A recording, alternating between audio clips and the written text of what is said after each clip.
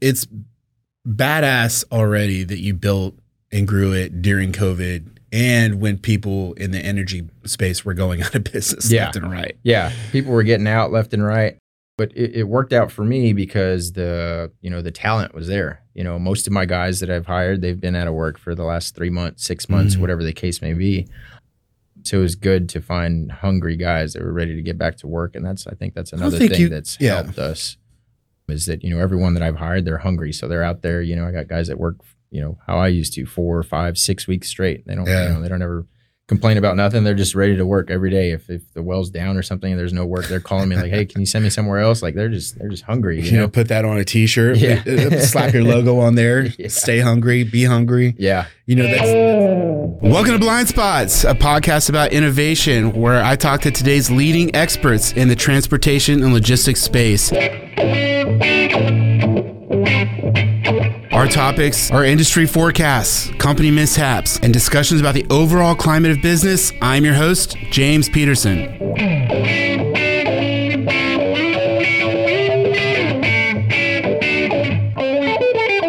Isaiah, thank you for being here. Of course.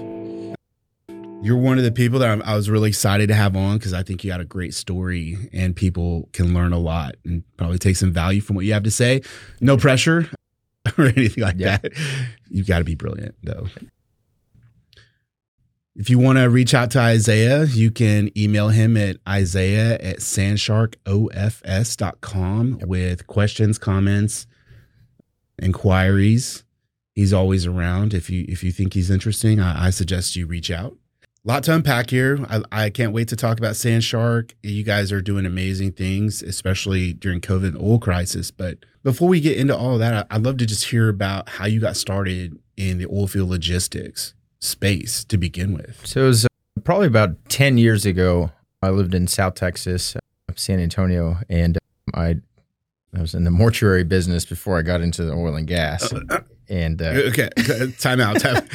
The mortuary business? Yeah. So out of high school, I went to college, dropped out, and I needed a job. So I went to, one of those agencies, and they're like, hey, you want to be a funeral director's assistant? And I was like, I guess if it pays, and it paid fairly well when I was, 18, 19 years old. So I did that for a while, and then I ended up working for a Bexar County morgue. It's the morgue that handles all of San Antonio and surrounding areas. And then I just left that. I got burnt out, because I was on call 24/7. All I did was, pick up dead bodies all day, every day. Yeah. So at that time, it was 10 years ago, oilfield was doing pretty good. And I just took the first job I could get, and it was dispatching vacuum trucks at night. And so I started doing that. And I went through, a couple companies. I would always, I was young. I was chasing the dollar. If I was making $14 an hour and they offered me 16, I was gone, the next day. And I was pretty good at what I did. I've always been able to, multitask and handle, a heavy workload. I was dispatching, over 100 trucks at night by myself. So I excelled pretty quick. So when I was doing the vacuum truck thing, which is completely different from what I do now, it's more, liquid hauling rather than sand. But I saw the truck pusher, at the yard and stuff, and you just supervised the drivers and the trucks. And you had the company pickup truck, flashy, nice salary, always looked good, taking people out to lunch. I was like, man, I want to be a truck pusher.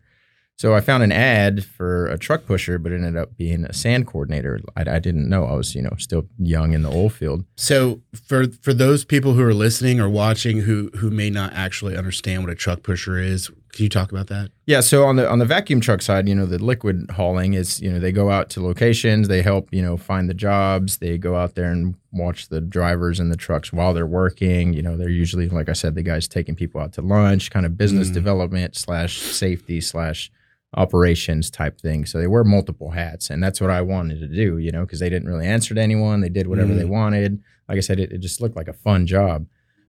So I took a job as a sand coordinator, which is quite the opposite. This was, shift work at a well site, just watching trucks all day, ordering trucks, the deliveries and stuff like that. So that was, like I said, that's about 10 years ago when I got into sand, and I've been in it ever since.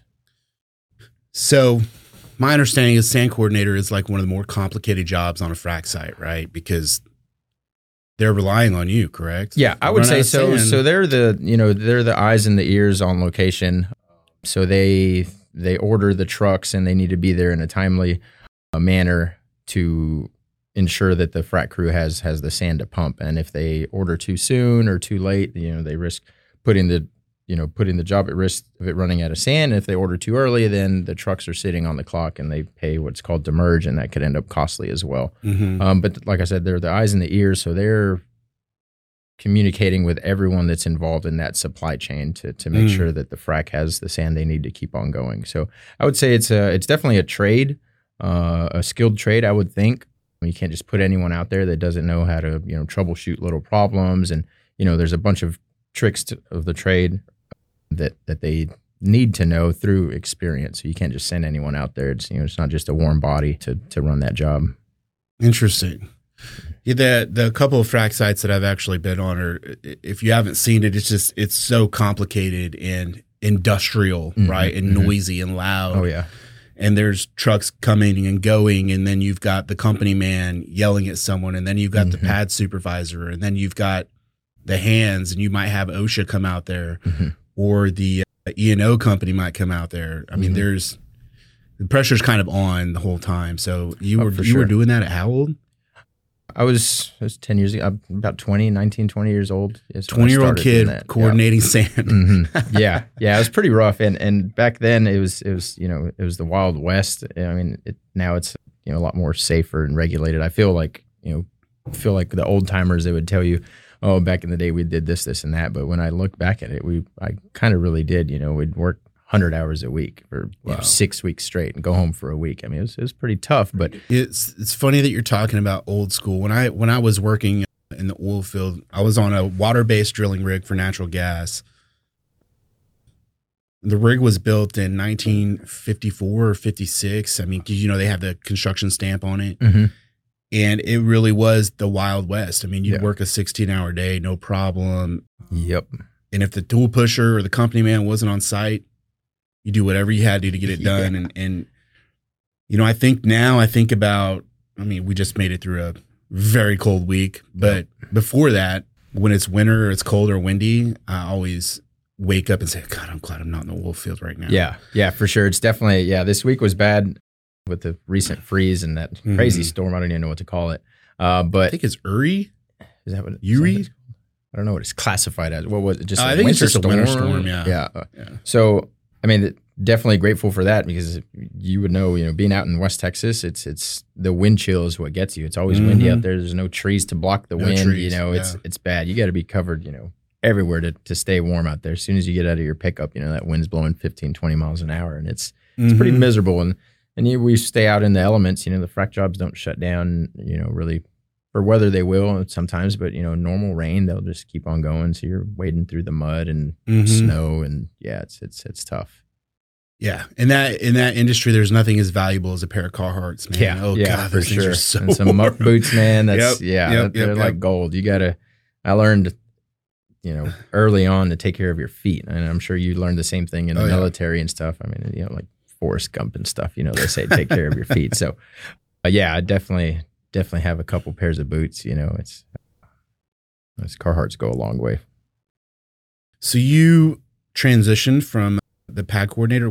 Was that at TSS? Yeah. So I went to go work for TSS. The gentleman that hired me his name is Chuck Kesterson. He's a big mentor of mine. He was in the oil field for a long time, taught me a lot of what I knew. So it kind of got slow there a few years later, and that's what actually got me to North Texas. Was they're like, hey, it's slow on the field part with the guys, the sand coordinators, and they're like, do you want to move to Gainesville where they were headquartered? Do you want to move up there and start dispatching? And I said, well, yeah, I kind of need a job, so I'll go back to dispatching. So I had to learn, I knew the basics of how it worked, but I'd never dispatched a sand truck before. Like I said, I did water before, but I started dispatching sand, and it just kind of came naturally. I excelled at that.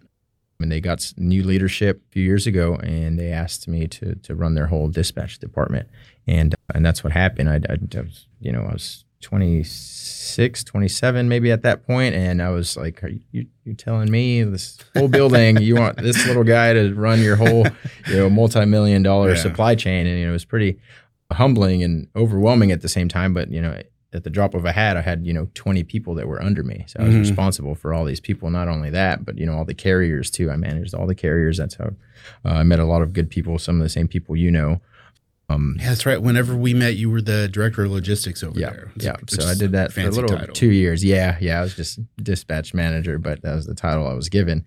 And it was good. I grew up to maybe about 30 people on that team. I did most of the hiring. I had a few supervisors and an assistant. So you had 30 direct reports, and you were responsible for how many of TSS's trucks? They were like 100? So they're probably at 100 now. I would say back then it was maybe like 40, 50, maybe something like that. Resource Transport had maybe 40 or 50. They've steadily grown over the years, but I don't think it was that many. How many 3PLs were counting on you for work? I would say probably about 50 to 60 carriers that we had. And I would say at any given day, there's, 300, or any given time, there's probably about 300 trucks on the road. And I think when I was there, our peak was 14 frac fleets that we managed. And that was including the Northeast, South Texas, East Texas, Oklahoma, and West Texas, of course.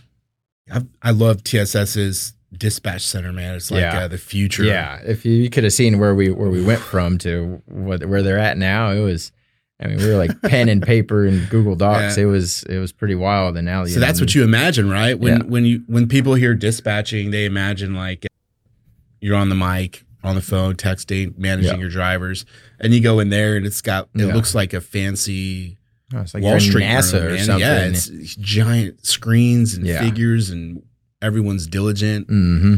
But they also have fun in there too. It's pretty cool. Yeah, for sure. We did have a lot of fun, and it was a good learning experience for me to manage that many people. Now I manage maybe about 25, but it was good to learn, how to be a boss. No one really teaches you. And thankfully, some of the folks, were good mentors to me and guided me. And, any problems I ever had, I'd go up to them and they'd, help me, make the best bad decision. That was one of the things I was told when I got into sand is, things mess up all the time. But I was told you just make the best bad decision at that time because, it's a bad situation and you just go with what you think will try to help. Yeah. Sometimes it's a lose-lose. Sometimes it's a win-win. But in the Marines, they teach you how to make decisions, right? And basically, you just have to take the inputs, process it, and give an output, right? There's a saying that was just pounded into my head. As stubborn as I am, I still say it all the time. It's hesitation kills. Yeah. And I think in combat, yes, but also in business, for sure. And for sure. Whenever you have the guts and the will to make that bad decision when most people don't want to make it, I think that's how a lot of people get ahead. Some people feel that way too. But you said something that I want to talk about for a second, and that was you mentioned mentors, and something that we've had some conversations about is how to find a mentor. How do you pick a mentor? Mm-hmm. So can you talk about that? When you found a mentor, were you looking for one, or did you just recognize someone that had some value? Not necessarily. I don't think I've ever looked for one. Thankfully, I've been blessed, and they've came to me, and I consider you to be one as well. I've always that might be a stretch. I'm a people person, that. I get along with everyone from the janitor to the CEO, and like I said, I've just been blessed. The right people have been put in my path when I needed them, and I didn't think I did. But the first one for sure in the industry was a gentleman named Chuck Kesterson. I owe a lot to him. He was the one that hired me at TSS. The funny story is, and he'll tell you too, he would tell people all the time, and I got tired of hearing it, over 100 times. But I went to his office in Barnhart, a small town out in West Texas, and they had a rail spur, and that's where their yard was and all that stuff. And I went in there and I was like, hey, are y'all hiring? I want to be a sand coordinator. I can do this, and that. And he's like, oh man, you're full of shit. Like look at this. I mean, I look younger than I do now. And he's like, this kid doesn't know what he's talking about. It's, get out of here. He's like, yeah, I'll let you know. A few weeks later, he ended up getting in a bind, and he calls me. He's like, hey, are you still looking for work? I could use some help. And I was like, yeah. And so you want to hire the kid now, huh? Yeah. So he hired me and never looked back. And like I said, I was with him for probably 3 or 4 years. I was like his right-hand man. He took me under his wing. He's a good man, had good morals, very respectable in this business. Everyone knew him. Never really saw a bad side to him through all the stuff we went through, which, it's crazy business, 24/7. He's probably one of the most dedicated men I've ever met in my life. He, woke up and he was always working. I mean, it was a good and a bad thing, of course, right? But for the most part, I learned a tremendous amount of things from him. But to answer your question, I wasn't looking for a mentor. He just, happened to be mine, my first one, probably one of my most dearest. And and we still, keep in contact to this day. He got out of the sand business after, COVID and all that stuff. And now he's a mailman and he works on his farm and just lives the dream, but he's a good man. Yep. Interesting. Yep. Let me ask you a question. Of course. Might be a little uncomfortable. Come on. I don't know if we're doing are we doing Joe Rogan? Are we cussing and stuff? Are we staying professional? Hey man, you do whatever you want. I'm a Marine, so if I can make it for an hour without swearing, then it's a good day. It's a pretty big it's impressive. I need to Thankfully, we don't text have my an old fashioned in our hand. Yeah. Well, we can go get a beer. I mean, we can pause it, but all right. Let me ask you a question. Of course. So it's nothing deep or crazy. I just want to hear your personal experience. Whenever you were 20, 19, and you were netting a 10K a month, did you act oil field rich or were you smart with your money? And why don't you tell people what oil field rich means? I mean, oil field rich, mostly everyone in Texas knows is you see a big jacked up lifted truck and there's a young kid in there. Either one is daddy's money or two, he's in the oil field and he probably doesn't make a lot of money. But I mean, $5,000, $6,000, $7,000, $8,000 for a 20-year-old. I mean, you're going to go get the brand new bass boat and you're going to go get the brand new pickup. And thankfully, I never did any of that. Okay. I didn't really save much. I probably should have a whole lot more than I do now after all these years of, making a pretty decent income, But no, I didn't do any of that, thankfully. I mean, okay. I stayed with the, same old pickup truck. I still haven't even done that to this day. There's people that go out and haven't upgraded yet, huh? No. Well, I remember I met you and our mutual friend Marcus for cigar and beer. And I had just gotten a little SUV and you guys were out in the parking lot roasting me because I didn't have a pickup truck. Yeah. I have a truck now. I've upgraded as Texan as it gets, you know. Yep. I'll never forget that though. Yeah. You roasted me. Yeah, you're driving a soccer mom vehicle. Like, come on, man. Hey, when you travel all over, you got to be comfortable. Yeah. That was my excuse at least. Now I have that truck and it's badass. Yeah. Very now I'm proud to be your friend. Now, thank God. So you've built, I see you brought me some swag too. Yep. Can I see that? Oh, of course. Yeah, this is all I had left, man. Those things go like hotcakes. I got some. What am I going to do with this one? Got some stickers too. Okay. Nice. Find a pretty girl to give it to. Well, there's pretty girls over here. They go like hotcakes. I've probably ordered over 200 hats and I don't even have one. Like they just go so fast. Yeah. One of my favorite things when we talk about being successful and life paths, and of course, but I want to understand because you're running a 7-figure business now that you built off of your back and your reputation and your work ethic, right? But in business school, they teach you you're not going to be successful starting a business until you recognize a gap that you can fill. So how did you recognize the gap for sand coordinators, for consultation? Why don't you talk about that and maybe go into depth about what Sandshark actually is? Yeah. So, and we had spoke about this, when I was thinking about leaving TSS, I had a really good title, really good salary, all the benefits in the world. And I was thinking about leaving and starting my own thing. I've had Sandshark, the LLC itself, for 4 years. I started it in 2017. And when I left TSS, I had a few opportunities for a few trucking companies to help them, gain business and retain business and help their program just, get a whole lot better. And it went really well. I bought a truck as well, too. So I bought an actual semi-truck to haul sand in the oil field. And I left there and I did that for 3 or 4 months. It went really well. And then when the bottom fell out, due to COVID and the negative gas prices and all that stuff, I went to go work for a gentleman that wanted me to go work for him. Did that for a while and it went great. I did sales, helped with dispatch, stuff like that. Probably one of the biggest sand haulers out in West Texas. We had almost 300 trucks at one point. Business went south again because 2020 was just a roller coaster. And I left there. We just agreed to split mutually. I'd gotten an opportunity to put some sand coordinators on a job for a customer in South Texas. And I'd always done side deals after I left TSS. I never did anything there.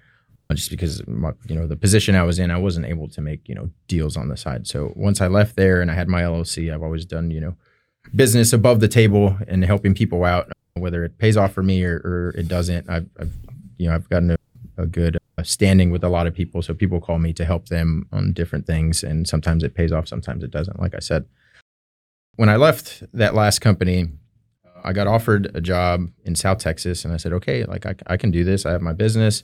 What do I need to do?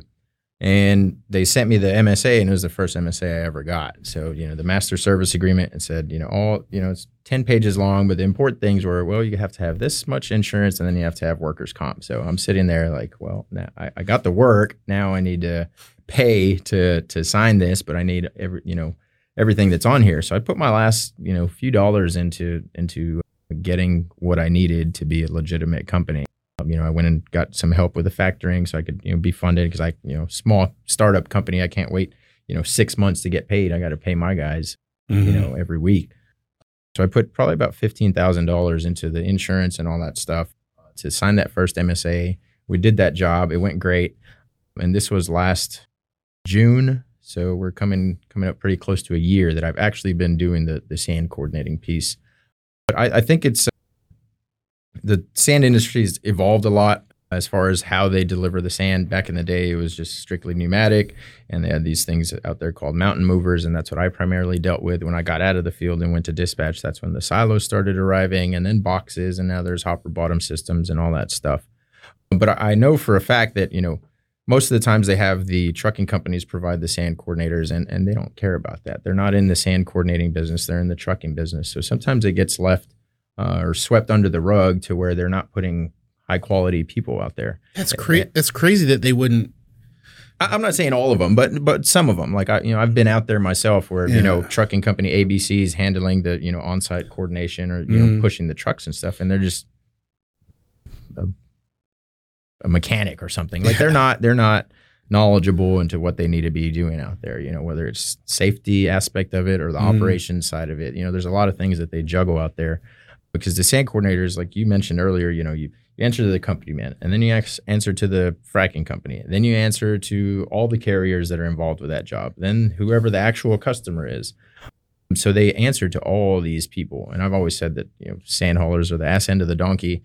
They can't walk without us, but we get zero recognition. I mean, I would say it's pretty, until you guys run out of sand. Yes. The minute you run out of sand, you're the biggest asshole in the world. I mean, you could go, a whole month and a half, everything's fine, everything's great, but the minute you run out of sand, all hell breaks loose, and people get mad about it. But I've never really gotten too stressed about it. Of course, I did in the beginning when I was dispatching, and I was responsible for that well, and I let them down, and I'm costing them money, whatever the case may be. But Chuck, always told me it's just.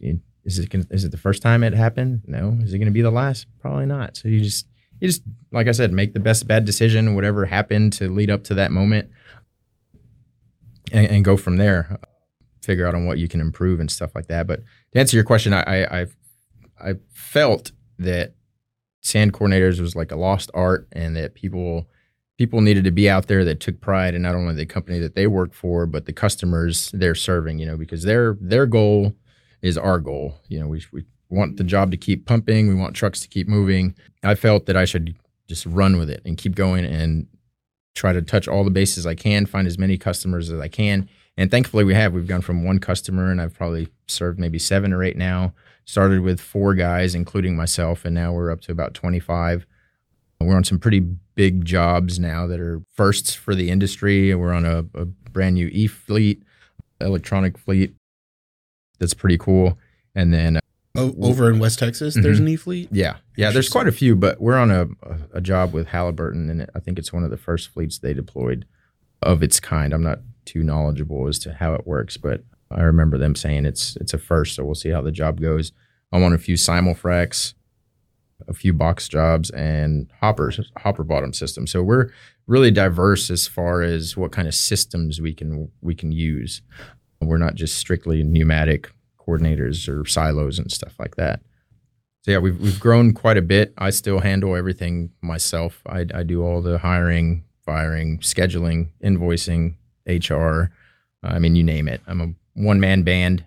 And I'd rely a lot on my guys just to show up. You're and younger do than their most of your job. employees too, huh? I bet. I would say so. I've got a few young guys. I like to have some of them to have at least 2 years experience, if not in sand, at least in oil and gas. But I've got a couple young kids that work for me that I really, hold close to me because I was in their shoes, So I think the youngest I've got is probably like a 20-year-old that works for me, and I try to keep him busy because it keeps him out of trouble. Because I know back then I was that kid. If the well's down, I ended up at the bar spending money and probably not making the best decisions. So I try to keep him busy because it keeps him between the lines. But that kind of motivates me because I have a lot of friends that are all they have been coordinators or are coordinators and stuff like that. And everyone always dreams about having their own company, doing what I'm doing. So doing this is super surreal.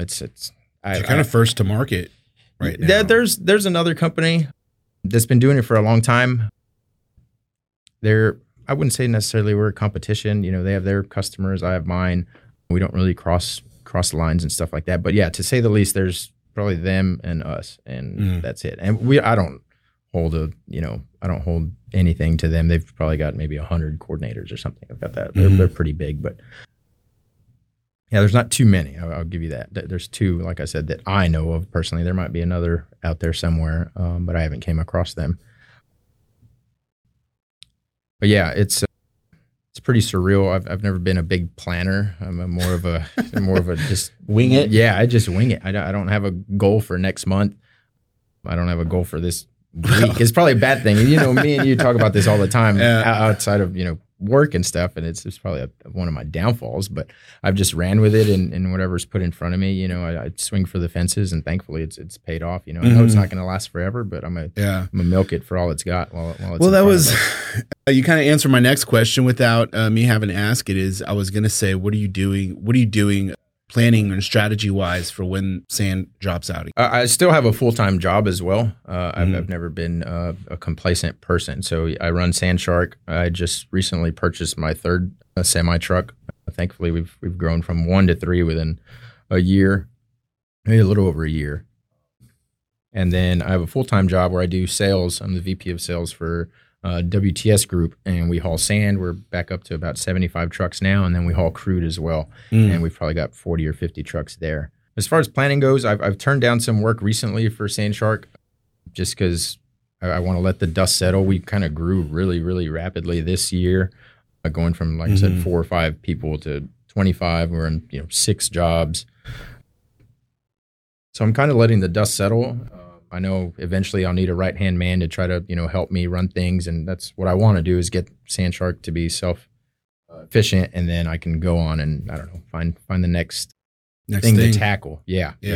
So I don't know if that's starting up my own trucking company or something outside of oil and gas. I don't know. I haven't really thought that much into it, but, I don't know if I'd consider myself an entrepreneur, but I think, entrepreneurs' goals are to, start a company, get it running, and then just have it in the background, So I've kind of got that in the back of my head, but I've just always been, I like to do things because I know if I'm doing it, it's getting done right. And, putting your trust into someone else or something you've built is kind of hard. But I know eventually as a business owner, I'll have to get to that point. I just don't know when it'll be. So you don't want to be that stereotype, right? The guy who creates something pretty awesome and then can't let anyone else run it. And then it stops growing because you can't let go. Yeah.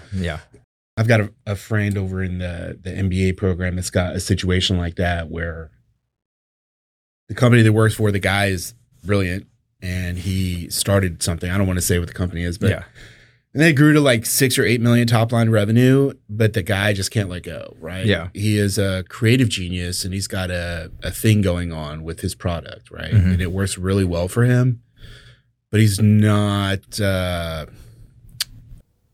business like he needs a CEO, but he can't let go. So I always try to be on the lookout for that, like the pitfalls that I might be walking into or dealing with. Maybe my ego won't let me be aware of them because no one can do it like I can. In reality, especially in your case, if you train someone appropriately, it's kind of up to you whether you can turn things over or not. You hire someone and train them. It's up to you, right? I mean, for sure. Go ahead. And it's definitely been a learning experience because there's things that I have to deal with every day. starting this company from the ground up that I didn't go to school and they didn't teach me how to run a company, and it's my fault. I could have gone to school and learned how to do all that, but doing it essentially on a whim, I've had to learn the ins and out of running a legitimate business on my own. Of course, we touched on the topic of mentors and stuff, and people top 5 lessons you've learned. Go. Just kidding. Shoot. What do you? Okay, let's say that you come across someone who's starting what you've started. It may not be sand coordinator or anything, but what advice would you give them about starting a business within this industry, especially transportation in general? I would say don't be scared. Don't be scared just to give it all you've got. Like I said, I put my last few dollars into this, and thankfully it's paid off. If not, I would have been broke for the 20th time in my life. But you could have slept on my couch. Yeah, thanks, man. I appreciate it. Don't be scared, and be, especially in oil and gas, just be aware of who you're doing business with. Thankfully, I've never been burned. There's all these horror stories that people don't pay and blah, blah, blah. I mean, I've been drug out a little while, 70, 80 days to get paid. Are you still in factory? Yeah. So I still, some companies I do, some I don't, and then some they don't let me because I work for anyone, or not anyone, but I work for the trucking company if they need help. I work for the fracking company. I work for the E&P directly, or I work for the last mile service provider, which I currently have people deployed to all of those. I'm not just I'll work for just this company only. Anyone might need our services, and I'll go and work. Your service is the niche, right? It's not the customer that's the niche for you. For sure. Yeah. We get, I get a lot of inquiries almost weekly as to, what we can do for them. And it just takes time for us to be there at the right place at the right time. Mm-hmm. But I think we've got a pretty good reputation out there. Not only just myself, but the company that we've built and the guys that I've sent to our customers, not really, haven't really gotten any bad reviews. Thankfully, the people I've selected, they've done well. I tell them, you're wearing your brand. This company's not just for me, it's for you. I mean, the more we do, the more we make it. It's a mutual thing. So I try to express that to them. Yeah. But as far as the advice goes, like I said, that one, picking and choosing who you're going to work with is a big deal. Like I said, because there's oil field horror stories of people never getting paid and so on and so forth. Yeah. Well, that's the not running joke, but that's a common narrative. Yeah. Is especially when you're working with a household name, E&P company or something like that. You might need that check, that bill paid from them like that week. Yeah. But it's on their schedule. They might make you wait like 90 days, 180 days. And that's, oilfield terms, I've never quite understood that. I mean, you call someone to go fix your AC, well, you pay them as soon as they're done. But oilfield, you got to wait, a month, 2 months, 3 months. I bought and sold sand for a little while. I was on the procurement side with Chuck. And some people wouldn't pay us till 100 days later. So you have to float that cost. I have to pay all my guys before I get paid. So that's why I'm thankful for factoring. It's been a good deal. It's worked out. It's, saved my business. Without that, I wouldn't be here for sure. So I'm really grateful for the funding partners that I was able to find, and they've really, really helped. We've got a factoring company coming in here to talk next month or so. Looking forward to it. I sat down and had a beer with them. They talked about their business model, which is kind of unique within the factoring industry, and it was constantly just customer first. Yeah, and I think because factoring can be somewhat predatory. Oh yeah, so it's really cool to talk to a factoring company that's the little guy first. Yeah, for sure. It's, if you're in trucking, for the most part, my hat's off to the people that don't, which are very few. But for the most part, if you're in trucking, you factor. You have to. It's a necessity. It's a massive companies do it for sure. Oh yeah. Oh yeah. Yeah. So whenever you stroke that check for your last penny, right? How long was it before you saw positive revenue stream from Sandshark? Oh, so like I said, I put everything into it for the insurance and stuff like that. So literally all of my profit from that job was to that. I was just like back at square one after we did all this work for like 45 days because this is a pretty big job. It went on for a while. I was down in South Texas in the middle of the summer. I mean, it was it was an uphill battle, to say That's the least. brutal. You know, I got these guys out here. I was, you know, up around the clock, you know, helped, you know, using the technology that they had for ordering the sand on top of, you know, managing the trucks and all that stuff. So it was an uphill battle.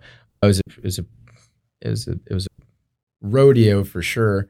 I probably didn't see, you know, some profit for maybe a few months after we got a few more jobs and stuff. And, you know, I still have my insurance to pay every month and then quarterly workers' comp and all that stuff. So it took a while, which I wasn't too mad about. Because like I said, I had my full-time job to fall back on, which, you know, that's always been a steady stream of income for me. And then my trucks too, they were slowly getting better. Last year was horrible, but they got a little bit better later in the year.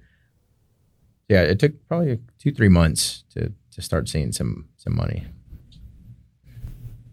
It's badass already that you built and grew it during COVID and when people in the energy space were going out of business left and right. Yeah, people were getting out left and right, but it worked out for me because the talent was there. You know, most of my guys that I've hired, they've been out of work for the last 3 months, 6 months, whatever the case may be. So it was good to find hungry guys that were ready to get back to work. And I think that's another thing that's helped us, is that, you know, everyone that I've hired, they're hungry. So they're out there. You know, I got guys that work, you know, how I used to, 4 or 5, 6 weeks straight. They don't, you know, they don't ever complain about nothing. They're just ready to work every day. If the well's down or something and there's no work, they're calling me like, hey, can you send me somewhere else? Like they're just hungry. You know, put that on a t-shirt, slap your logo on there, stay hungry, be hungry. Yeah. You know, I was just like, man, how is Isaiah finding guys in this climate? And I think you might know everyone, because my joke is that you literally know every sand hauler driver in Texas. If someone's like, yeah, I have deals on the table, but I can't take them because I can't find the drivers. I'm like, have you talked to Isaiah? Like, he literally knows everyone. Yeah. That might be the case, but you couldn't have hired them and convinced them to come on board without your reputation. I mean, yeah, for sure. It's been most of the guys that I've hired. I've posted a now hiring ad once, and I think I maybe hired 1 or 2 guys from that. But for the most part, I've hired through my network of, you know, friends, stuff like that, or the guys that I've hired, they bring their buddy or their cousin or something like that. So it's kind of been organically. It's worked out really well. Most of the guys I have are from South Texas, and they're, you know, pretty hardworking group. Yeah, I've got, you know, a few guys that I think maybe the oldest guy I have working for me is probably maybe like 60. Yeah, he's kicked but he ass. outworks everyone. He's been too. one of the best guys I've hired too. I don't ever call and complain about nothing. He's always ready to work whenever they need him. He's out there. He's kind of like out of sight, out of mind. He doesn't call me. Not that I don't ever want to talk to him, but I know that he's out there doing his job and servicing our customer, and I don't have any. You hear from him, it's probably bad news. Huh? Yeah. If he calls, he's calling a bullshit or something's wrong, not necessarily terribly wrong, but he might say like, hey, the job's going to be down for a couple of days, whatever the case may be. But yeah, he turned out to be a really, really good hire. Well, that's cool, man. Yeah. What's next outside of Sandshark? You have your eye on the next entrepreneurship opportunity? I have no idea. I've always wanted to learn something else within oil and gas and then outside of oil and gas too. I've been in sand for a long time, but I know there's other things that are lucrative. But the good thing about Sandshark is, yeah, I invested some money into it to get the insurance and stuff like that, but I haven't bought equipment. I don't have to buy anything. My service is my people, so the overhead costs are really low. That's how I'm able to be competitive with my pricing and stuff like that, and get more work. I don't know. I don't know. Maybe we think about going into like flatbeds or reefers or the over the road business has been doing really good. My goal as far as the trucks go, like I said, I've just recently got a third one. I'd like to get maybe like 5 or so, because I mean, every truck you get is just another headache. I think it's rewarding. It is, but sometimes it's a little much to take on, you know, being an independent owner operator. Something breaks, you got to, you know, troubleshoot. You got, let me call this shop to see how much they're going to charge to fix it. Let me call this shop, see how much they're going to charge to fix it. Which place has got the cheapest tires? It's you know, it's a lot to deal with managing it on your own, and then especially from a distance, because I live in the Fort Worth area, and then all my trucks are out in Odessa. So I go out there every week, but you know, when things happen, sometimes I'm not there, so it's a little tough to manage. But for now, I would say the goals are more, you know, nearer. Keep the clients we have now, maybe add a few more and see where we go. I never even thought that we'd get up to, you know, 20 or 20 plus guys. I just wanted, you know, maybe 1 or 2 crews, maybe 12, 15 guys, and then maybe like 5 trucks. So we'll see what happens. I mean, people have always told me, or asked me, hey, what if I funded you and you started your own trucking company? No, it'd be a lot to do, but you never know. I don't know. Yeah, it's this industry, I love it. I don't want to use the word obsessed, but I'm kind of obsessed with it because there's so much that you can do. There's so many. We were talking about gaps when you were starting. There's so many gaps in this space. Oh yeah. This podcast is one. You go visit a trucking company. What do they ask? What's my competition doing? Yep. What's going on with tort reform? Why the hell is insurance a crippling overhead for me? Mm-hmm. I mean, that's literally your story. That's what you did. You sink every last penny in just in insurance. And so, after trucking companies probably asked me what my other clients or competition is doing for like the 1,000th time, I was like, well, let me just, start up a podcast and get interesting people with an interest. Don't get a big head. You're not at it. But, and I know you're starting low, so there's only one way to go after this. Just started with my worst guess, and then you have the honor of being the first one, though. So if it's a dud, I guess we know who to blame. We'll just blame it on the producer. Yeah, it's terrible. But the thing is that I think people need to hear your story, man, because there is more to this industry than just a 9-to-5 or 100-hour week or working for the man, right? Yeah. If you have the willingness and the capability and the stick-to-itiveness, you can really create something within this space. For sure. One of the gentlemen I worked for, I looked up to him a lot, and his story and his success, and he started with 3 trucks, and like I said, almost had 300 at one point. I mean, it's like anything in life. Obviously, the oil field is rewarding when it's up and pretty cruel when it's down. But I mean, when things are up, there's money to be made and work to have. So you just got to run with it and take advantage of it. Yeah. I like I said, I'd never even thought I'd be in oil and gas. I just, everything that's put in front of me, I do it with all my heart. I don't think that's anything cheesy, if I'm sweeping the floors or hiring people, I'm going to do it, as best I can. Well, no, go ahead. I guess what you were touching on was like, the success stories are just motivation, it's just, some guys that, founded their own companies out of their garage and stuff like. Obviously, people have done it in many industries and different businesses, but the oil and gas, I think there's a lot of underdogs, that I look up to, and wildcatters, man. Yeah, those guys are something else altogether. It's maybe a little dumb luck and I don't know, dumb luck and some hard work, and you can get pretty far. Well, I think I know luck is one thing, and luck is kind of real, but I also think luck, when it comes to being successful, it's essential to just being prepared and ready to snatch up an opportunity if you see it. Yeah. I mean, we've talked a lot about success and mentoring and finding successful people and who you emulate and where you want to be in life in 10 to 15 years. So I think yes, luck, but you also have to have the mindset to recognize that business gap wherever that need is that you can fill or meet, Yeah. I don't know what song it is, but the chorus or whatever is that the harder you work, the luckier you get. I mean, I think that's kind of how's it go? The harder you work, the luckier you get. Sing it. Oh no, I can't. I think it's American Aquarium or something like that. I'm not sure who it is, but it's a pretty decent song. But yeah, luckily the service that I provide has been something that I've done myself. So I know the ins and outs of it. And my people or my service. So as long as, there's another cheesy line that says, you take care of, or you keep your workers happy and they'll keep your customers happy. And that's pretty much how I've molded this to be is, I try to help my guys inside of work and outside of work. If they have family problems or truck problems or whatever, I'll pull every string I can in my network to help them, just be more comfortable and take care of whatever they have to do. If they need, an advance on their paycheck a few days because they can't make it till payday or whatever, I'll do whatever I can because I've been there before. I've asked for advances. I've slept in my truck because I couldn't afford a hotel. I've been there, so I can, sympathize and put myself in their boots and do what needs to be done. So. Well, that's pretty awesome, man.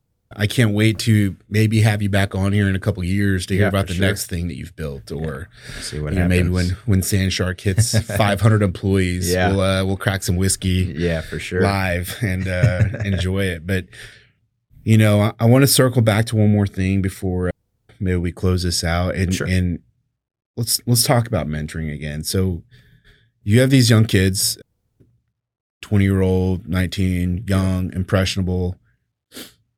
You know, how are you going about maybe trying to teach them lessons? How do you recognize maybe what they might need to hear? Can you talk about that? Yeah. So like I said, I try to keep them busy because I know when you're busy, you stay out of trouble. And I guess I kind of feel like a big brother. I'm there for them. Like I said, whether it's inside of work or outside of work. Haven't really gone through anything too crazy as far as where they really needed me. Like I had to, bail someone out or something like that, which I definitely would. But I just, I think what's gotten me this far, and it's still something that I do to this day, is the way I was raised. Just treat people the way you want to be treated. So that's how I treat my guys and my customers and anyone that I work with, for that matter, or anyone that I know. I don't know how to answer your question. I just, I'm just there for them if they need something, Yeah. Thankfully, like I said, we haven't really gone through anything too crazy. That's good. Maybe you're just hiring really good employees. I guess. I mean, I've had a couple bad eggs. A few months ago, maybe I had my first no call, no show, and man, that was a horrible feeling. I do not ever want to feel that again. It was just the workforce these days is definitely different from when 10 years ago, 15 years ago, whatever the generation before, whatever the case may be, however you want to say it. But there's definitely a lack of integrity. And in some folks these days, it's kind of aggravating. It's just everyone has their phone on them. 75% of the day, you couldn't just call me or text me. You just ghosted me. I felt like I went on a bad date or something, and they just never called. I was like, man, would you hire this guy on Tinder or something? No. Thankfully, I haven't had to resort to that. But it was a bad feeling for sure. It just really ruined my day. But we got past it. Nothing happened that we couldn't repair, and we just kept on moving. But, okay. Yeah. What do you think Sand is going to do in 21? What do you think the recovery is going to look like? Right now, it seems to be doing pretty good. We just went through that winter storm. Right now, it's still a show out there. A lot of the sand facilities were down and stuff like that. I'll be headed out there later today, but from what I hear, it should be a pretty good year. Hopefully, make up for last year. There seems to be a good uptick in demand as far as trucking and sand and everything goes. Oil prices are doing pretty good, so we'll see what happens. Well, I appreciate you coming on. It was great to catch up with you. We haven't talked in a while. For sure. I'm very happy for your success. Thank you. I think it's motivational. And, again, if you want to reach out to Isaiah, you can email him at isaiah@sandsharkofs.com. If you're looking for work, or if you want to hire his company to coordinate, or if you just want to talk about entrepreneurship and growth, he's someone that you should definitely pin down and have a conversation or a beer with. It'd be rewarding. So, hey, man, I appreciate it. Thanks, James. Thank you. Thank you for listening, and I hope you found the conversation informative. Please feel free to subscribe or follow us on your favorite podcast channel. And as always, any ratings and reviews are greatly appreciated. For more information on today's guest, visit blindspotpodcast.com.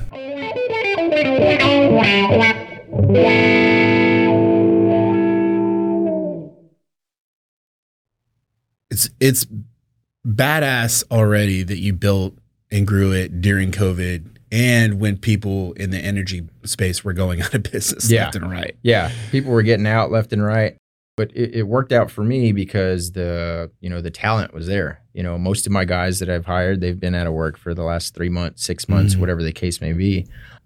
So it was good to find hungry guys that were ready to get back to work. And I think that's another thing that's helped us is that, everyone that I've hired, they're hungry. So they're out there, I got guys that work, how I used to 4, 5, 6 weeks straight. They don't, they don't ever complain about nothing. They're just ready to work every day. If the well's down or something and there's no work, they're calling me like, hey, can you send me somewhere else? Like they're just hungry. You know, put that on a t-shirt, slap your logo on there, stay hungry, be hungry. Yeah. That's welcome to Blind Spots, a podcast about innovation where I talk to today's leading experts in the transportation and logistics space.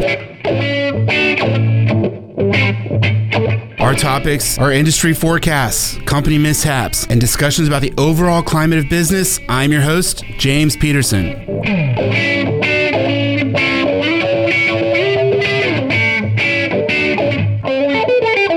Isaiah, thank you for being here. Of course.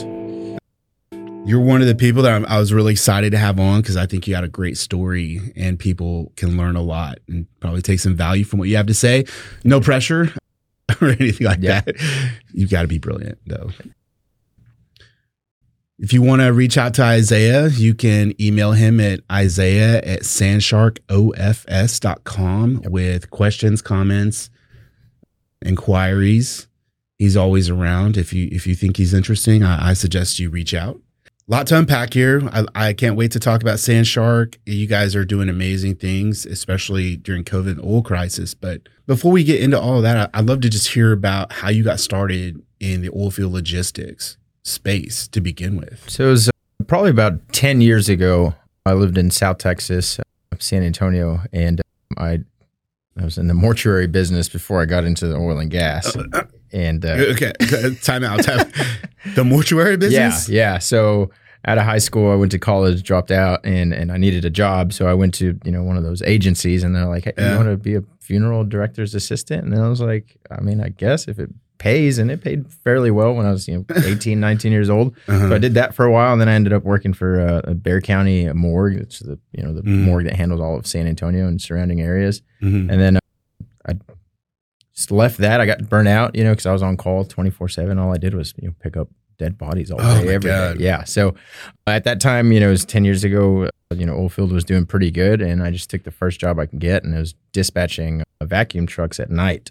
And so I started doing that. And I went through, a couple companies. I would always, I was young. I was chasing the dollar. If I was making $14 an hour and they offered me 16, I was gone, the next day. And I was pretty good at what I did. I've always been able to, multitask and handle, a heavy workload. I was dispatching, over 100 trucks at night by myself. So I excelled pretty quick. So when I was doing the vacuum truck thing, which is completely different from what I do now, it's more, liquid hauling rather than sand. But I saw the truck pusher, at the yard and stuff, and you just supervise the drivers and the trucks. And you had the company pickup truck, flashy, nice salary, always looked good, taking people out to lunch. I was like, man, I want to be a truck pusher. So I found an ad for a truck pusher, but it ended up being a sand coordinator. I didn't know. I was, still young in the oil field. So for those people who are listening or watching who may not actually understand what a truck pusher is, can you talk about that? Yeah. So on the vacuum truck side, the liquid hauling is, they go out to locations, they help, find the jobs, they go out there and watch the drivers and the trucks while they're working. They're usually, like I said, the guys taking people out to lunch, kind of business development / safety / operations type thing. So they wear multiple hats, and that's what I wanted to do, because they didn't really answer to anyone. They did whatever they wanted. Like I said, it just looked like a fun job. So I took a job as a sand coordinator, which is quite the opposite. This was, shift work at a well site, just watching trucks all day, ordering trucks, the deliveries and stuff like that. So that was, like I said, that's about 10 years ago when I got into sand, and I've been in it ever since. So my understanding is sand coordinator is like one of the more complicated jobs on a frac site, right? Because they're relying on you, correct? Yeah, I would say so. So they're the eyes and the ears on location.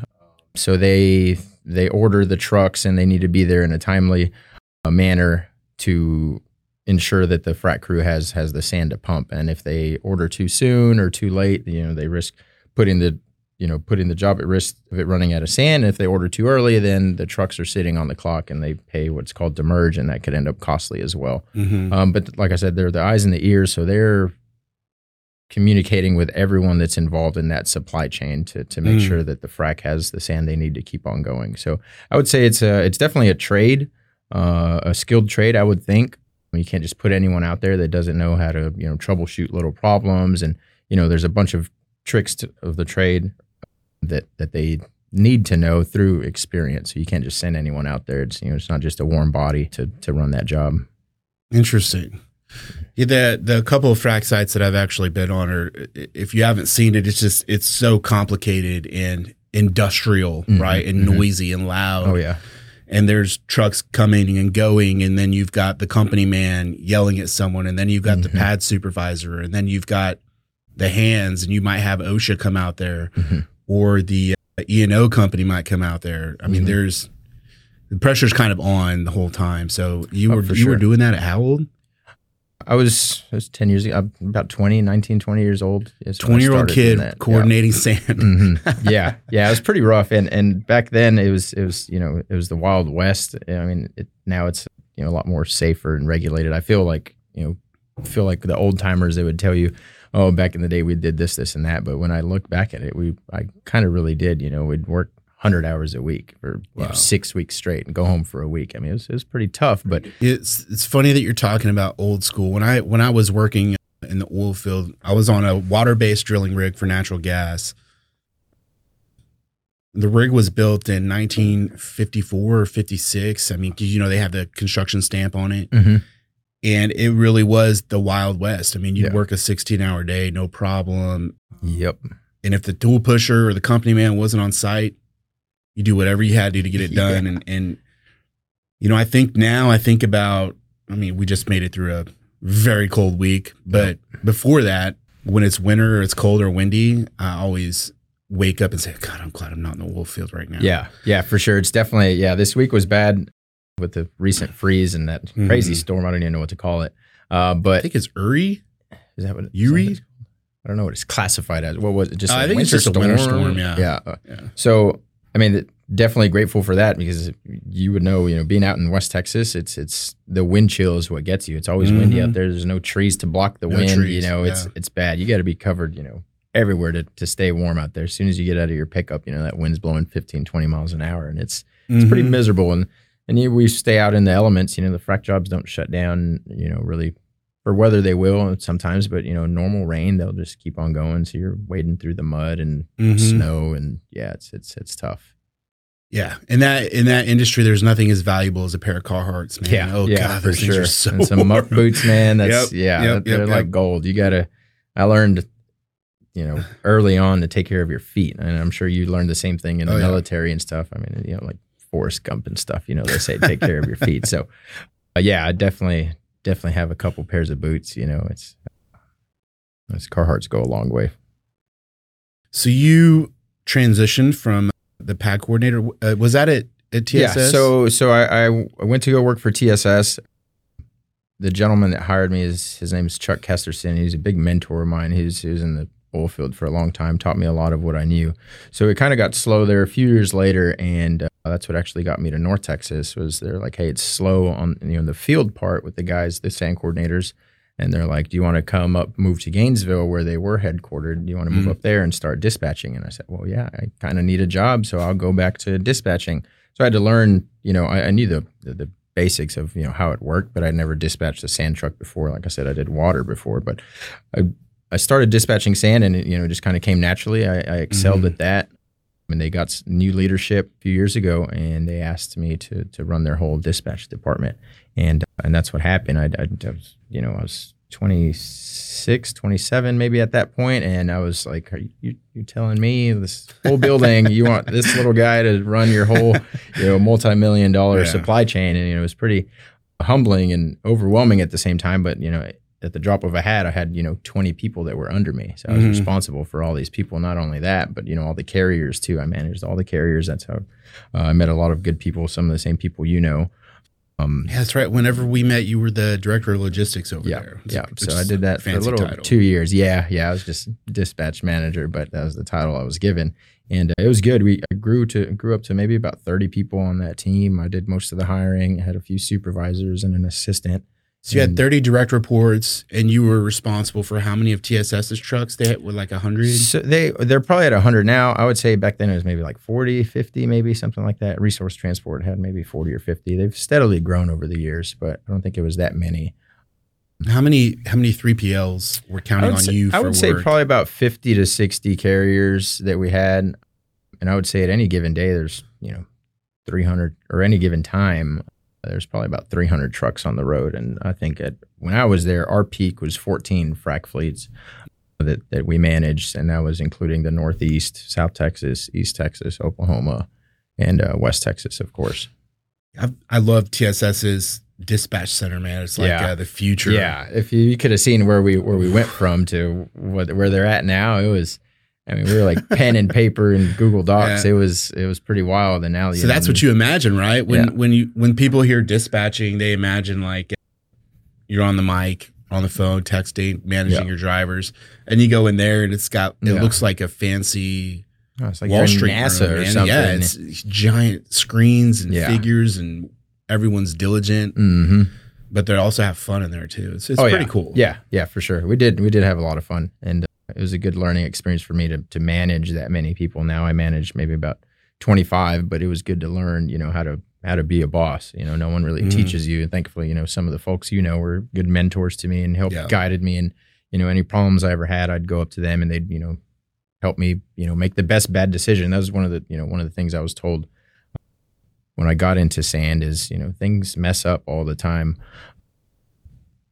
But I was told you just make the best bad decision at that time because, it's a bad situation and you just go with what you think will try to help. Yeah. Sometimes it's a lose-lose. Sometimes it's a win-win. But well, in the Marines, they teach you how to make decisions, right? And basically, you just have to take the inputs, process it, and give an output, right? There's a saying that was just pounded into my head. As stubborn as I am, I still say it all the time. It's hesitation kills. Yeah. And I think in combat, yes, but also in business, you know? For sure. And for sure. Whenever you have the guts and the will to make that bad decision when most people don't want to make it, I think that's how a lot of people get ahead.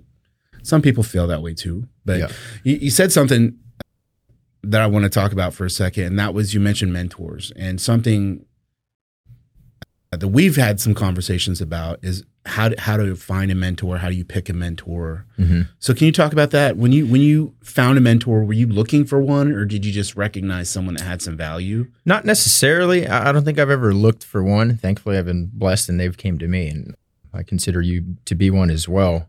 I've always that might be a stretch. I'm a people person, that. I get along with everyone from the janitor to the CEO, and like I said, I've just been blessed. The right people have been put in my path when I needed them, and I didn't think I did.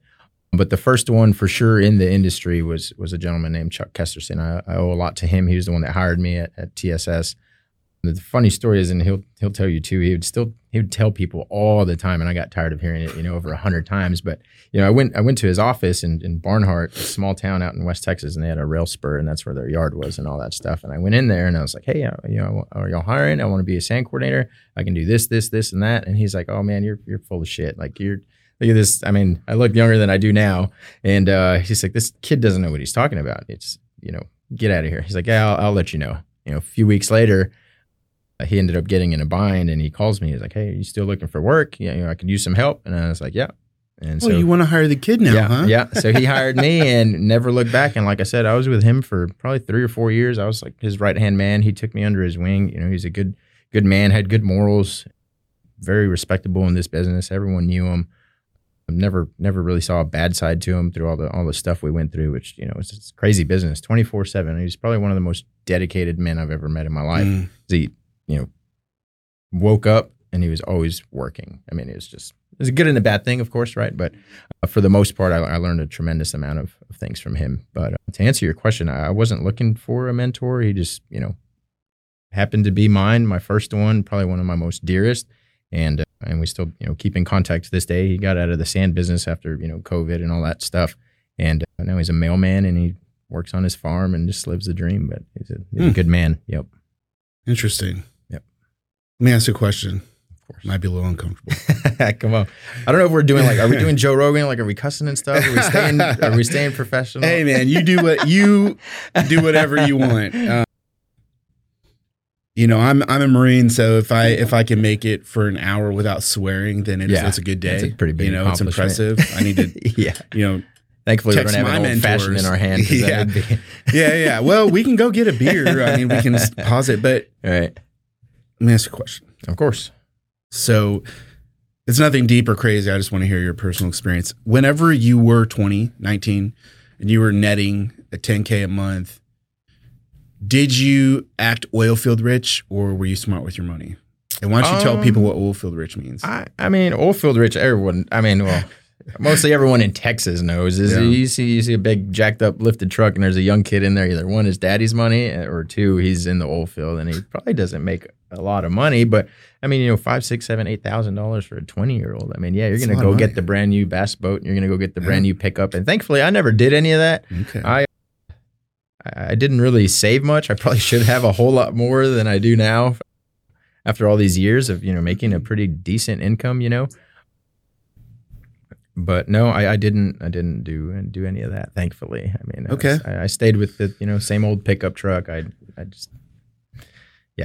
still haven't even done that to this day. There's people that go out and haven't upgraded yet, huh? No. Well, I remember I met you and our mutual friend Marcus for cigar and beer. And I just got in a little SUV, and you guys were out in the parking lot roasting me because I didn't have a pickup truck. Yeah, I have a truck now. I've upgraded as Texan as it gets. You know, I'll never forget that though. Yeah, you roasted me. Yeah, you're driving a soccer mom vehicle. Like, come on, man. Hey, when you travel all over, you got to be comfortable. That was my excuse at least. Now I have that truck, and it's badass. Yeah, very. Now I'm proud to be your friend. Now, thank God. So you've built, I see you brought me some swag too. Yep. Can I see that? Oh, of course. Yeah, this is all I had left, man. Those things go like hotcakes. I got some. What am I going to do with this one? Got some stickers too. Okay. Nice. Find a pretty girl to give it to. Well, it's Fort Worth. There's pretty girls over here. They go like hotcakes. I've probably ordered over 200 hats, and I don't even have one. Like they just go so fast. Yeah. One of my favorite things when we talk about being successful and life paths, and of course, but I want to understand, because you're running a 7-figure business now that you built off of your back and your reputation and your work ethic, right? But in business school, they teach you you're not going to be successful starting a business until you recognize a gap that you can fill. So how did you recognize the gap for sand coordinators, for consultation? Why don't you talk about that and maybe go into depth about what Sandshark actually is? Yeah. So, and we had spoke about this, when I was thinking about leaving TSS, I had a really good title, really good salary, all the benefits in the world. And I was thinking about leaving and starting my own thing. I've had Sandshark, the LLC itself, for 4 years. I started it in 2017. And when I left TSS, I had a few opportunities for a few trucking companies to help them, gain business and retain business and help their program just, get a whole lot better. And it went really well. I bought a truck as well, too. So I bought an actual semi-truck to haul sand in the oil field. And I left there and I did that for 3 or 4 months. It went really well. And then when the bottom fell out, due to COVID and the negative gas prices and all that stuff, I went to go work for a gentleman that wanted me to go work for him. Did that for a while, and it went great. I did sales, helped with dispatch, stuff like that. Probably one of the biggest sand haulers out in West Texas. We had almost 300 trucks at one point. Business went south again because 2020 was just a roller coaster, and I left there. We just agreed to split mutually. I'd gotten an opportunity to put some sand coordinators on a job for a customer in South Texas, and I'd always done side deals after I left TSS. I never did anything there just because the position I was in, I wasn't able to make deals on the side. So once I left there and I had my LLC, I've always done business above the table and helping people out, whether it pays off for me or it doesn't. I've gotten a good standing with a lot of people. So people call me to help them on different things. And sometimes it pays off, sometimes it doesn't, like I said. When I left that last company, I got offered a job in South Texas. And I said, okay, like I can do this. I have my business. What do I need to do? And they sent me the MSA, and it was the first MSA I ever got. So, the master service agreement, it said, it's 10 pages long, but the important things were, well, you have to have this much insurance, and then you have to have workers' comp. So I'm sitting there like, well, now I got the work. Now I need to pay to sign this, but I need everything that's on here. So I put my last, few dollars into getting what I needed to be a legitimate company. I went and got some help with the factoring so I could, be funded because small startup company, I can't wait, 6 months to get paid. I got to pay my guys, every week. So I put probably about $15,000 into the insurance and all that stuff to sign that first MSA. We did that job. It went great. And this was last June. So we're coming up pretty close to a year that I've actually been doing the sand coordinating piece. But I think it's the sand industry has evolved a lot as far as how they deliver the sand. Back in the day, it was just strictly pneumatic, and they had these things out there called mountain movers, and that's what I primarily dealt with when I got out of the field and went to dispatch. That's when the silos started arriving, and then boxes, and now there's hopper bottom systems and all that stuff. But I know for a fact that, most of the times they have the trucking companies provide the sand coordinators, and they don't care about that. They're not in the sand coordinating business. They're in the trucking business. So sometimes it gets left or swept under the rug to where they're not putting high quality people out there. That's crazy that they wouldn't. I'm not saying all of them, but some of them. Like I've been out there myself where trucking company ABC is handling the on-site coordination or pushing the trucks and stuff, and they're just a mechanic or something. Like they're not knowledgeable into what they need to be doing out there. Whether it's safety aspect of it or the operations side of it. There's a lot of things that they juggle out there. Because the sand coordinators, like you mentioned earlier, you answer to the company man, and then you answer to the fracking company. Then you answer to all the carriers that are involved with that job. Then whoever the actual customer is. So they answer to all these people. And I've always said that sand haulers are the ass end of the donkey. They can't walk without us, but we get zero recognition. I mean, I would say it's until you guys run out of sand. Yes. The minute you run out of sand, you're the biggest asshole in the world. I mean, you could go, a whole month and a half, everything's fine, everything's great, but the minute you run out of sand, all hell breaks loose, and people get mad about it. But I've never really gotten too stressed about it. Of course, I did in the beginning when I was dispatching, and I was responsible for that well, and I let them down, and I'm costing them money, whatever the case may be. But Chuck, always told me it's just. Is it the first time it happened? No. Is it going to be the last? Probably not. So you just like I said, make the best bad decision, whatever happened to lead up to that moment, and go from there. Figure out on what you can improve and stuff like that. But to answer your question, I felt that sand coordinators was like a lost art, and that people needed to be out there that took pride in not only the company that they work for, but the customers they're serving. Because their goal is our goal. We want the job to keep pumping. We want trucks to keep moving. I felt that I should just run with it and keep going and try to touch all the bases I can, find as many customers as I can. And thankfully we've gone from one customer, and I've probably served maybe 7 or 8 now. Started with 4 guys, including myself, and now we're up to about 25. We're on some pretty big jobs now that are firsts for the industry. We're on a brand new e-fleet, electronic fleet. That's pretty cool. And then over in West Texas, there's an e-fleet? Yeah. There's quite a few, but we're on a job with Halliburton, and I think it's one of the first fleets they deployed of its kind. I'm not too knowledgeable as to how it works, but I remember them saying it's a first, so we'll see how the job goes. I'm on a few simul-fracs, a few box jobs, and hopper bottom systems. So we're really diverse as far as what kind of systems we can use. We're not just strictly pneumatic coordinators or silos and stuff like that. So yeah, we've grown quite a bit. I still handle everything myself. I do all the hiring, firing, scheduling, invoicing, HR.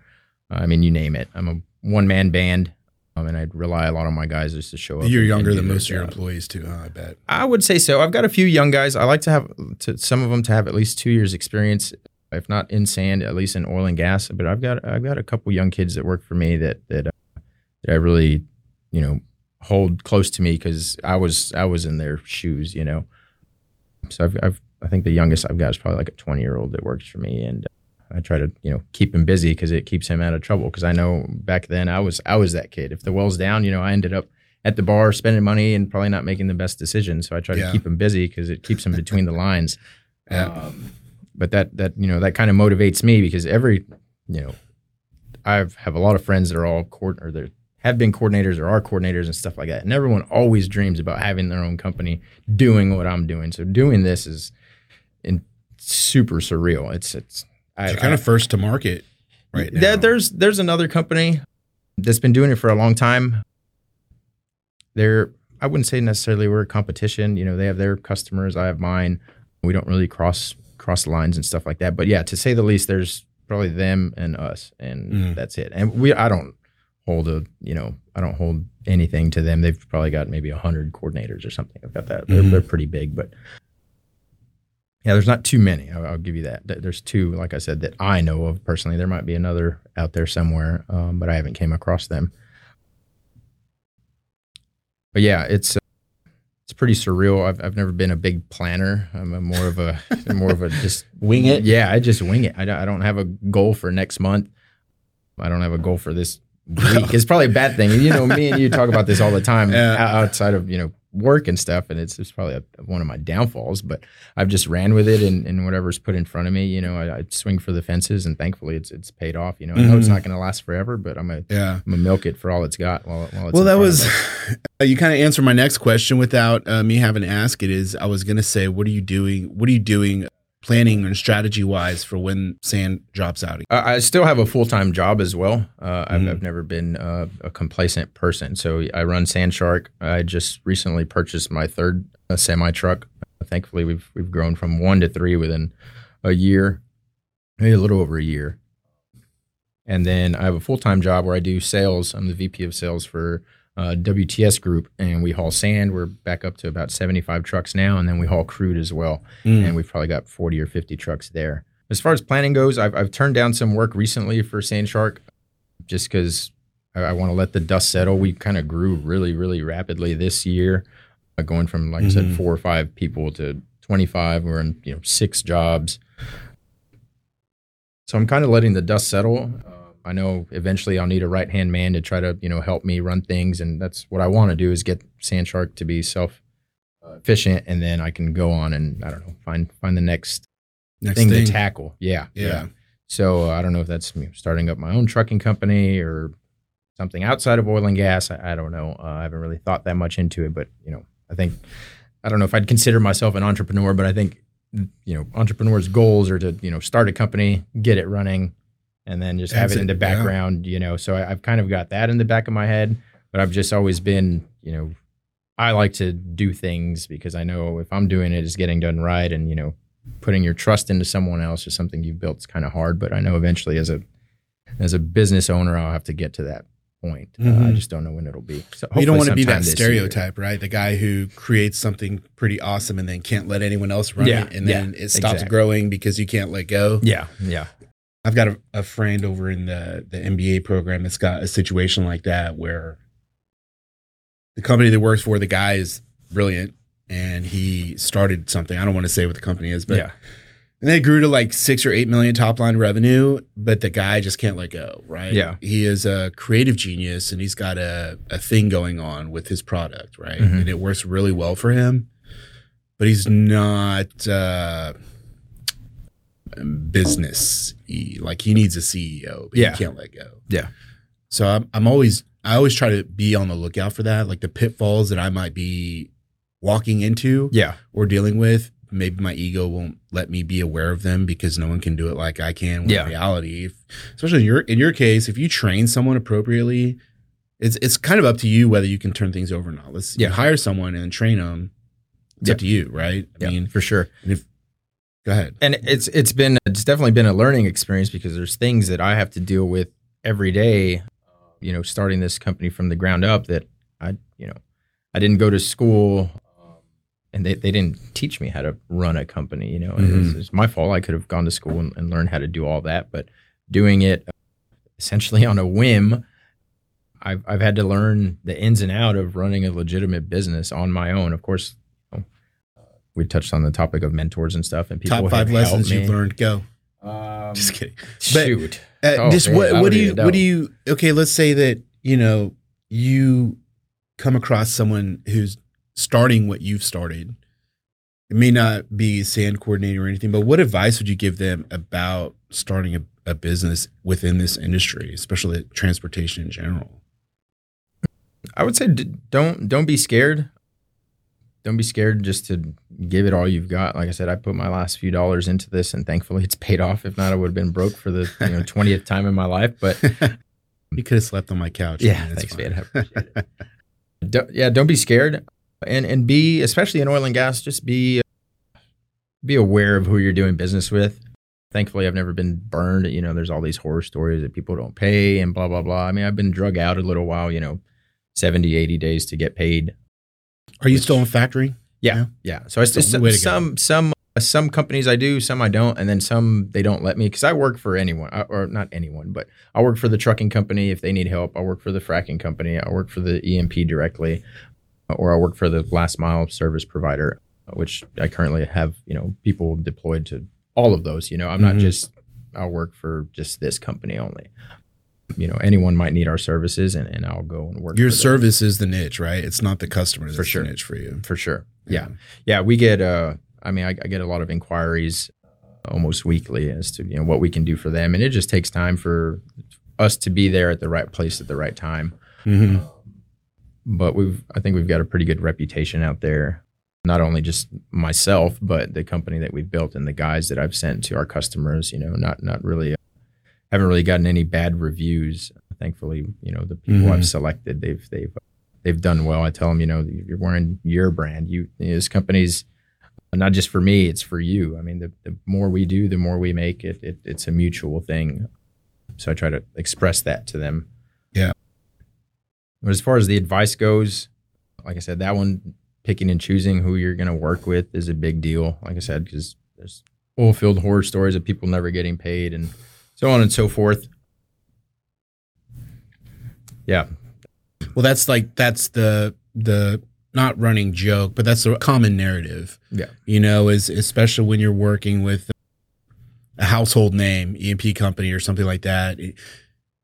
You might need that check, that bill paid from them like that week. Yeah. But it's on their schedule. They might make you wait like 90 days, 180 days. And that's, oilfield terms, I've never quite understood that. I mean, you call someone to go fix your AC, well, you pay them as soon as they're done. But oilfield, you got to wait, a month, 2 months, 3 months. I bought and sold sand for a little while. I was on the procurement side with Chuck.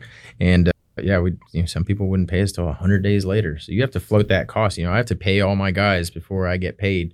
So that's why I'm thankful for factoring. It's been a good deal. It's worked out. It's, saved my business. Without that, we wouldn't, I wouldn't be here for sure. So I'm really grateful for the funding partners that I was able to find, and they've really, really helped. We've got a factoring company coming in here to talk next month or so. Looking forward to it. I sat down and had a beer with them. They talked about their business model, which is kind of unique within the factoring industry, and it was constantly just customer first. Yeah, and I think because factoring can be somewhat predatory. Oh yeah, so it's really cool to talk to a factoring company that's the little guy first. Yeah, for sure. It's, I mean, if you're in trucking, for the most part, my hat's off to the people that don't, which are very few. But for the most part, if you're in trucking, you factor. You have to. It's a necessity. It's a massive companies do it for sure. Oh yeah. Oh yeah. So whenever you stroke that check for your last penny, right? How long was it before you saw positive revenue stream from Sandshark? Oh, so like I said, I put everything into it for the insurance and stuff like that. So literally all of my profit from that job was to that. I was just like back at square one after we did all this work for like 45 days, because this is a pretty big job. It went on for a while. I was down in South Texas in the middle of the summer. I mean, it was an uphill battle, to say the least. Brutal. I got these guys out here. I was up around the clock. Helped using the technology that they had for ordering the sand, on top of managing the trucks and all that stuff. So it was an uphill battle. It was a rodeo for sure. I probably didn't see some profit for maybe a few months after we got a few more jobs and stuff, and I still have my insurance to pay every month, and then quarterly workers' comp and all that stuff. So it took a while, which I wasn't too mad about, because like I said, I had my full-time job to fall back on, which that's always been a steady stream of income for me. And then my trucks too, they were slowly getting better. Last year was horrible, but they got a little bit better later in the year. Yeah, it took probably 2-3 months to start seeing some money. It's badass already that you built and grew it during COVID, and when people in the energy space were going out of business left and right. Yeah, people were getting out left and right. But it worked out for me because the talent was there. Most of my guys that I've hired, they've been out of work for the last 3 months, 6 months, whatever the case may be. So it was good to find hungry guys that were ready to get back to work. And I think that's another thing that's helped us is that, everyone that I've hired, they're hungry. So they're out there, I got guys that work, how I used to 4 or 5, 6 weeks straight. They don't, they don't ever complain about nothing. They're just ready to work every day. If the well's down or something and there's no work, they're calling me like, hey, can you send me somewhere else? Like they're just hungry. Put that on a t-shirt, slap your logo on there, stay hungry, be hungry. Yeah. That's, I was just like, man, how is Isaiah finding guys in this climate? And I think you might know everyone, because my joke is that you literally know every sand hauler driver in Texas. If someone's like, I have deals on the table, but I can't take them because I can't find the drivers. I'm like, have you talked to Isaiah? Like, he literally knows everyone. Yeah. That might be the case, but you couldn't have hired them and convinced them to come on board without your reputation. I mean. Yeah, for sure. It's been most of the guys that I've hired. I've posted a now hiring ad once, and I think I maybe hired 1 or 2 guys from that. But for the most part, I've hired through my network of, friends, stuff like that. Or the guys that I've hired, they bring their buddy or their cousin or something like that. So it's kind of been organically. It's worked out really well. Most of the guys I have are from South Texas, and they're pretty hardworking group. Yeah, I've got a few guys that I think maybe the oldest guy I have working for me is probably maybe like 60. Yeah, he's kicked but ass. He outworks everyone he's been too. one of the best guys I've hired too. I don't ever call him complaining about nothing. He's always ready to work whenever they need him. He's out there. He's kind of like out of sight, out of mind. He doesn't call me. Not that I don't ever want to talk to him, but I know that he's out there doing his job and servicing our customer, and I don't have anything. You hear from it's probably bad news. Huh? Yeah. If he calls, he's calling a bullshit or something's wrong. Not necessarily terribly wrong, but he might say like, "Hey, the job's going to be down for a couple of days," whatever the case may be. But yeah, he turned out to be a really, really good hire. Well, that's cool, man. Yeah. What's next outside of Sandshark? You have your eye on the next entrepreneurship opportunity? I have no idea. I've always wanted to learn something else within oil and gas and then outside of oil and gas too. I've been in sand for a long time, but I know there's other things that are lucrative. But the good thing about Sandshark is, I invested some money into it to get the insurance and stuff like that, but I haven't bought equipment. I don't have to buy anything. My service is my people, so the overhead costs are really low. That's how I'm able to be competitive with my pricing and stuff like that, and get more work. I don't know. I don't know. Maybe we think about going into like flatbeds or reefers or the over the road business has been doing really good. My goal as far as the trucks go, like I said, I've just recently got a third one. I'd like to get maybe like 5 or so, because every truck you get is just another headache. I think it's rewarding. It is, but sometimes it's a little much to take on. Being an independent owner operator, something breaks, you got to troubleshoot. Let me call this shop to see how much they're going to charge to fix it. Let me call this shop, see how much they're going to charge to fix it. Which place got the cheapest tires? It's a lot to deal with managing it on your own, and then especially from a distance, because I live in the Fort Worth area, and then all my trucks are out in Odessa. So I go out there every week, but when things happen, sometimes I'm not there, so it's a little tough to manage. But for now, I would say the goals are more nearer. Keep the clients we have now, maybe add a few more and see where we go. I never even thought that we'd get up to 20 or 20 plus guys. I just wanted maybe 1 or 2 crews, maybe 12, 15 guys, and then maybe like 5 trucks. So we'll see what happens. People have always told me or asked me, hey, what if I funded you and you started your own trucking company? No, it'd be a lot to do, but you never know. I don't know. Yeah, it's this industry, I love it. I don't want to use the word obsessed, but I'm kind of obsessed with it because there's so much that you can do. There's so many. We were talking about gaps when you started. There's so many gaps in this space. Oh yeah. This podcast is one. You go visit a trucking company. What do they ask? What's my competition doing? Yep. What's going on with tort reform? Why the hell is insurance a crippling overhead for me? Mm-hmm.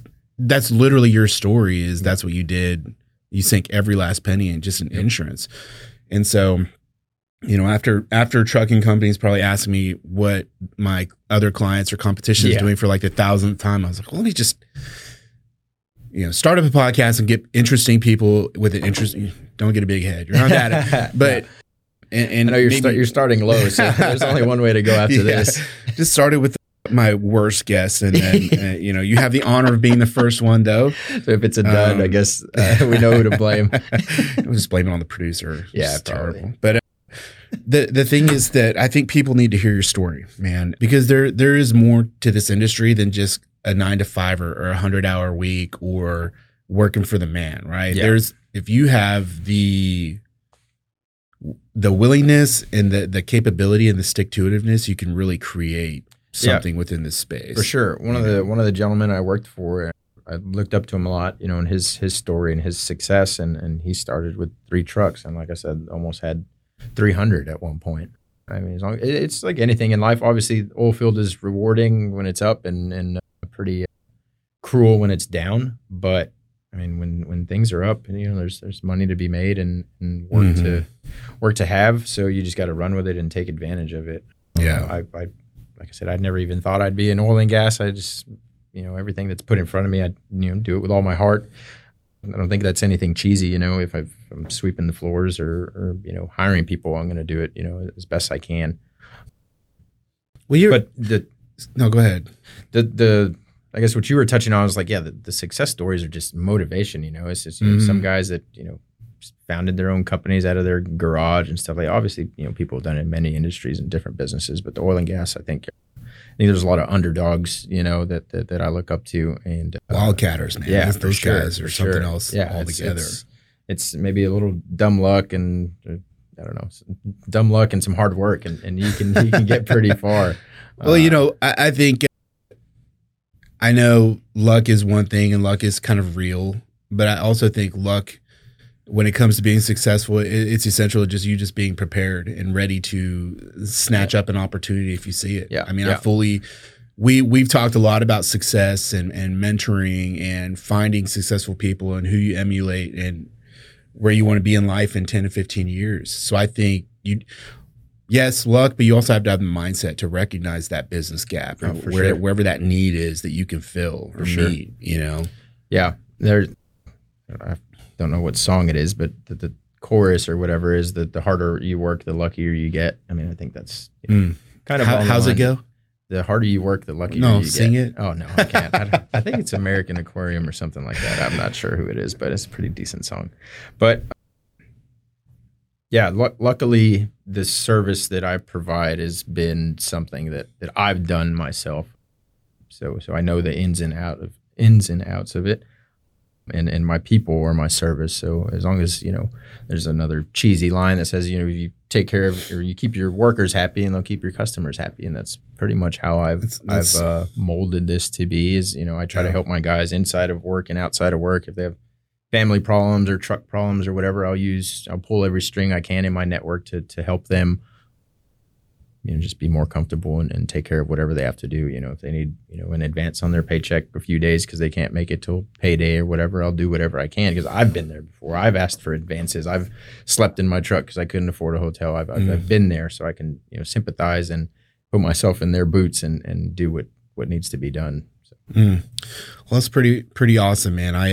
I can't wait to maybe have you back on here in a couple of years to hear about the next thing that you've built, or see what happens. Maybe when Sandshark hits 500 employees, we'll crack some whiskey, for sure, live and enjoy it. But I want to circle back to one more thing before maybe we close this out, and let's talk about mentoring again. So you have these young kids, 20-year-old, 19, young, impressionable. How are you going about maybe trying to teach them lessons? How do you recognize maybe what they might need to hear? Can you talk about that? Yeah. So like I said, I try to keep them busy because I know when you're busy, you stay out of trouble. And I guess I kind of feel like a big brother. I'm there for them. Like I said, whether it's inside of work or outside of work. Haven't really gone through anything too crazy as far as where they really needed me, like I had to, bail someone out or something like that, which I definitely would. But I just, I think what's gotten me this far, and it's still something that I do to this day, is the way I was raised. just treat people the way you want to be treated. So that's how I treat my guys and my customers and anyone that I work with, for that matter, or anyone that I know. I don't know how to answer your question. I just, I'm just there for them if they need something, Yeah. Thankfully, like I said, we haven't really gone through anything too crazy. That's good. Maybe you're just hiring really good employees. I guess. I mean, I've had a couple bad eggs, a few months ago, maybe I had my first no call, no show. And man, that was a horrible feeling. I do not ever want to feel that again. It was just, the workforce these days is definitely different from when, 10 years ago, 15 years ago, whatever the generation before, whatever the case may be, however you want to say it. But there's definitely a lack of integrity in some folks these days. It's kind of aggravating, it's just, everyone has their phone on them, 75% of the day. You couldn't just call me or text me. You just ghosted me. I felt like I went on a bad date or something, and they just never called. I was like, man, would you hire this guy on Tinder or something? No. Thankfully, I haven't had to resort to that. But it was a bad feeling for sure, and it's really ruined my day. But we got past it, and nothing happened that we couldn't repair, and we just kept on moving. But, okay. Yeah. What do you think Sand is going to do in 21? What do you think the recovery is going to look like? Right now, it seems to be doing pretty good. We just went through that winter storm. Right now, it's still a show out there. A lot of the sand facilities were down and stuff like that. I'll be headed out there later today, but from what I hear, it should be a pretty good year. Hopefully, make up for last year. There seems to be a good uptick in demand as far as trucking and sand and everything goes. Oil prices are doing pretty good, so we'll see what happens. Well, I appreciate you coming on. It was great to catch up with you. We haven't talked in a while. For sure. I'm very happy for your success. Thank you. I think it's motivational. And, again, if you want to reach out to Isaiah, you can email him at isaiah@sandsharkofs.com. If you're looking for work, or if you want to hire his company to coordinate, or if you just want to talk about entrepreneurship and growth, he's someone that you should definitely pin down and have a conversation or a beer with. It'd be rewarding. So, hey, man, I appreciate it. Thanks, James. Thank you. Thank you for listening, and I hope you found the conversation informative. Please feel free to subscribe or follow us on your favorite podcast channel. And as always, any ratings and reviews are greatly appreciated. For more information on today's guest, visit blindspotpodcast.com.